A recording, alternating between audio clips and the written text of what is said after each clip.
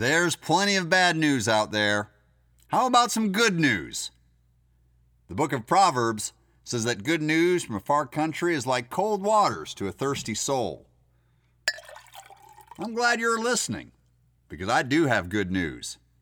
It's from a far country, so get out a tall glass.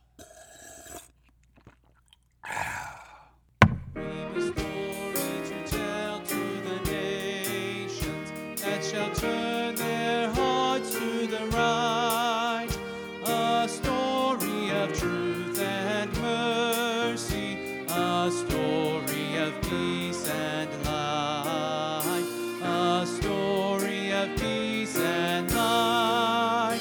My name is Dean Kirshner, and I'm part of the Ministry of Gospel Link. As you can tell by the name, Gospel Link is centered on the good news of Jesus Christ. Who he is, what he has done, and what he is doing today. Central Asia, far, far away. Mahid got a call. Mahid speaks Russian because he was born in the USSR, though today his country is using less and less of the Soviet Union's official language. It was a Russian friend who called Mahid. But more than a friend, it was Pastor Rahman, who lived way out on the steppe. Rahman told Mahid about a ministry opportunity. Ministry, yes. A bowl of sugar plums? No. You see, Rahman is of Russian ethnicity, and the former states of the USSR are becoming more and more nationalistic. They are exalting their own culture and their own language, and sadly, they look at Christianity as a Russian religion. Russia were their oppressors, and the majority of these people trace their history back to Islam. So to live in Turkmenistan or Tajikistan or Kazakhstan is to identify as a Muslim. Being a Muslim in this part of the world is not a matter of what a person believes. It is a matter of national identity. And at one time, Mahid was told by his parents that he was a Muslim. But he was godless. By his own admission, he was mean and cruel. His own wife feared him, and she finally came to him one day and told Mahid that if he did not find God, then she was going to leave him. Now, life for most people in Central Asia is bleak. Mahid had a neighbor who was addicted to drugs, and this man confided to Mahid that he was going to kill himself. Mahid didn't think this was such a good idea, but what could he tell his neighbor? He had no answers to life. He had no happiness. Because of his wife's threats, he had begun to attend the mosque, but his life was not changing at home. To Mahid's surprise, he ran into his neighbor 3 months later. He had not heard that he had died, but he had not seen him either. And what he did see on this day shocked him. His neighbor had been freed from his addictions. He looked clean. He looked peaceful. He looked whole. "What has happened to you?" Mahid asked. "The last time I saw you, you told me you were going to try to die." The neighbor did not tell Mahid directly why he had changed. In fact, he sort of avoided it. But Mahid was intrigued. His neighbor told him he was going to something like a mosque. "Can I go with you?" Mahid asked. "I don't care where it is. I want to see this place."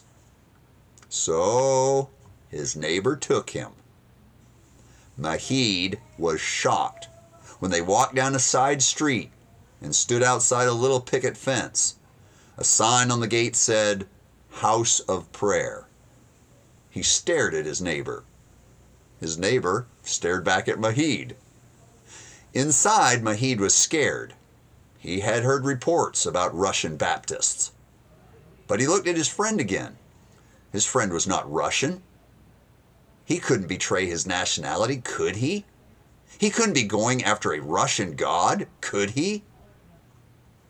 Mahid overcame his fear and went into the house of prayer. There he heard someone teach the Bible for the first time in his life. He was fascinated. Almost everyone there was indeed Russian or Ukrainian. But Mahid kept attending and realized that Jesus was not Russian. Jesus was the Savior of mankind. Then came the day when he repented publicly. He went home and told his wife that God had forgiven him, and he asked her to forgive him as well.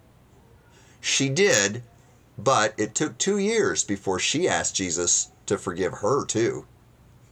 Today, Mahid is one of Gospel Link's most vibrant preachers in his country.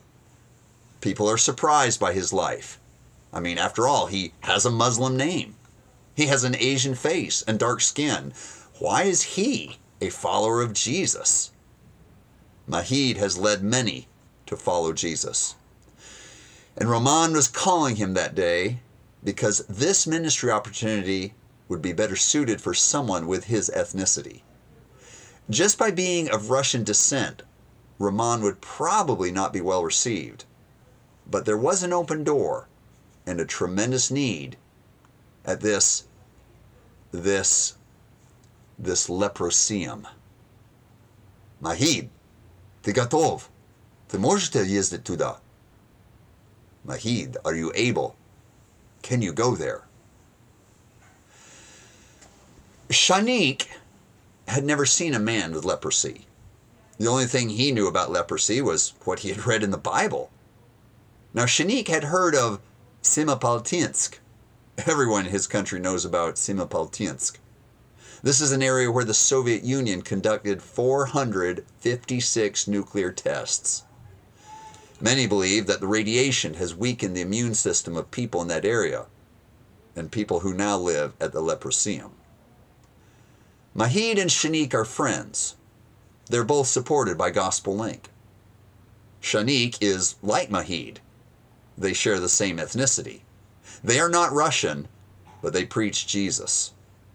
This is a riddle and a puzzle to their fellow countrymen. And every week, it opens up a discussion as to the true God and the changes that the true God has made in their lives. Mahid had been visiting the Leprosium for 3 years, and he wanted more help. Shanik looked at his wife. They had children. Leprosy was contagious. What if one of them contracted leprosy? They would lose custody with their children. Yes, there are some antibiotics out there, but they were going into a facility where people were dying from this disease. Visiting them was one thing, but what if they ended up having to live there themselves? The day was December 25th. Yes, the day when you and I eat sumptuously and drink eggnog. It's a day when we exchange gifts. But Mahid and Shanik were bearing gifts and knew they would not be receiving any in return. At least not on that day. They knew that our Lord Jesus told a story a long time ago saying, I was naked and ye clothed me. I was sick and ye visited me. I was in prison and ye came unto me. Come ye, blessed of my Father, inherit the kingdom prepared for you from the foundation of the world. Yes, Shanik and Mahid know that their gifts will come later. On this Christmas day, they got in a car, crammed to the gills with boxes of clothing, warm socks and hats, boxes of fresh fruit like oranges and mandarins, boxes of Christian literature as well. Loaded down, they drove 350 miles one way to the Leprosium. They had an old station wagon kind of car and no reindeer to haul it. They asked the Holy Spirit to use them to glorify Jesus and bring hope to the perishing. They prayed for safety and for no breakdown. If they were to break down, they were out in the middle of nowhere. The only life they saw for miles were wild camels foraging alongside the road. Mahid took a photo of them and sent them to his Gospel Link sponsor. I'll post them on the Cup of Good News website for all of you to see. The Leprosium is a 2-story building. The first time Mahid had walked into it, he was abhorred. It was dirty everywhere. Most of the windows were broken. Doors were off their hinges. Initially, there was no need for any kind of official permission to go there. But the staff had to wonder why these people were so interested in driving 700 miles round trip to deliver oranges to people who are dying.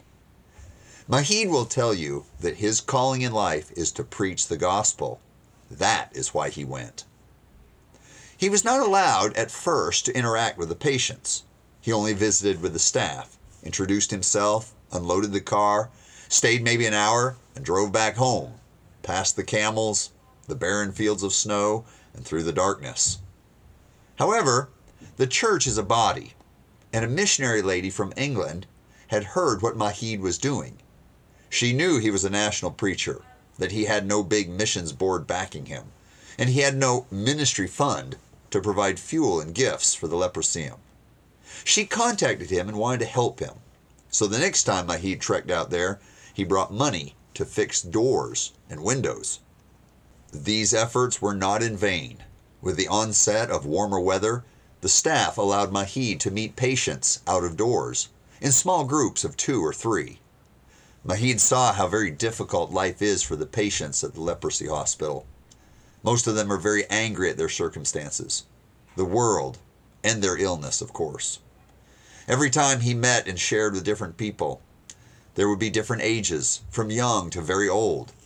But Mahid shared with everyone that Christ is our Savior. Many didn't want to listen from the start. Some got upset and would leave. Still, for those who would listen, Mahid shared about heaven and hell, and about how the prophets, including Muhammad, could not save anyone. Mahid shared that Jesus lived and died for all people, not just for the Russian people. Mahid was not sowing on easy ground. Most of these people had been born into an atheist culture, with an overtone of Islamic culture. At that time, no one trusted Christ. Most of the people just listened, and to his surprise, they didn't even ask many questions. In many regards, it was dismal work. However, on that Christmas day, when Shanique and his wife accompanied Mahid, the staff knew that the team had prepared a Christmas program. All the patients were gathered in one big assembly room. The staff, including doctors and nurses, numbered about 45, and there were 150 patients with leprosy. Everyone is in a different condition. Some are only lightly afflicted, while others look like they are rotting alive. Many have blood oozing out of their skin, and some have lost all their hair. A common denominator is that almost all of them have no energy. But they were gathered to hear Christmas greetings from Shanique and his wife, and Mahid, as well as 4 others. Shanique's wife was praying nonstop for God's will and from protection from this horrid bacterium. They were well received, warmly and cordially. There was a lot of fellowship. Gifts were given to all. It makes me wonder, did you sing Joy to the World last month? I can only imagine what it must sound like within the halls of a Soviet-built Leprosium. The Lord is come. Let earth receive her King. Let every heart prepare him room, even those who have leprosy. That was Christmas Day, 2009. Shanique and his wife realized that God was calling them to become involved. As a couple, they traveled to the Leprosium 2 to 4 times a year, though of course the COVID shutdown gave them a big interval of no visitation. Recently, Shanique was invited to officially represent this Leprosium at the General Central Asian Conference on Leprosy. If you have ever ministered at a hospital or at a nursing home, you have experienced the condition of sick and dying people. Some are lethargic. Some are not completely mentally sound. Then there are some like Gurnali. Gurnali limped into the assembly room as he heard Shanique leading the singing. Of course, the singing is somewhat one-sided, but through song, Shanique was declaring the praises of his Lord. After the service, Gurnali hobbled up to ask questions, and his questions were very direct. How can I have eternal life? Shanik explained that death and disease came into the world because of sin. He showed Gurnali right from the Bible, not from Russian script, but from his native language, how there is only one person through whom a person can be saved.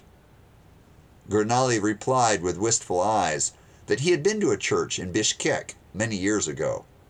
He had heard some of these things, but at that time he had not been ready to accept Christ. Nor was he today. Though Shanik and Gurnali talked for half an hour. Eventually, it was time to leave. However, Gurnali talked and discussed spiritual topics every time Shanik visited.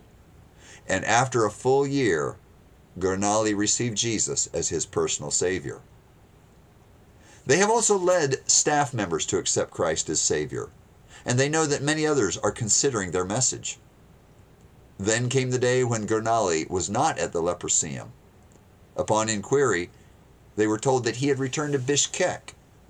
They know they will meet him again in eternity. Over the last 14 years, the Leprosium has changed their chief physician 3 times. But the national preachers have maintained a good relationship with them throughout this. Mahid has now turned most of the work over to Shanik. And as Islam gains influence in government circles in their country, these men are not sure how many more times their message and their presence will be welcome at the Leprosium. They have left many Christian tracts and booklets in the native language. They have given MP3 players with sermons on them. People assure them that they are being used. Despite which way the government moves, the staff are exceedingly grateful for these Christians and their effort to do so much for people who have such little social value. The staff understands that for the most part, these visits by Shanik and his wife may be for many of the patients the only as well as the last chance to hear about God. On his most recent trip that Shanik took to the Leprosium, the chief physician said, "This is a huge amount of work, considering that this is a closed area and this is a dangerous disease. People are afraid to come here, but you have been doing this for so many years. May God bless you for what you do."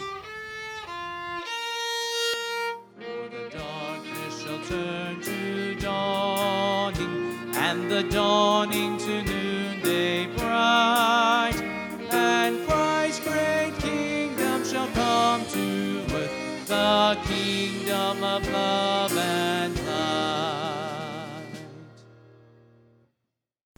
I have had to change the names of Shanik and Mahid for this podcast, and I also have tried slightly to veil the country in which they live in Central Asia. I can tell you this, it's a country to which 99% of us will never travel. And I feel safe in saying 100% of us will never see this Leprosium with our eyes. I will, however, post some photos on the website, cupofgoodnews.org, though I will have to blur some faces. I won't blur the faces of the camels. I think in all of Asia there is a potential for persecution, and we want to protect our national preachers, as well as equip them and supply them with resources for their ministries. Would you like to give a one-time gift to Mahid or Shanik? Email me, dean@cupofgoodnews.org. That's dean@cupofgoodnews.org. Maybe you would like to regularly sponsor one of them on a monthly basis, or another national preacher in that region. If you do, we will tell you the country wherein they are working, and you will get a report every 3 months about their family and about their outreach and their evangelism. These national preachers are doing a great work. They're taking the gospel to their people, even the sick ones at the Leprosium. And that, my friends, is good news.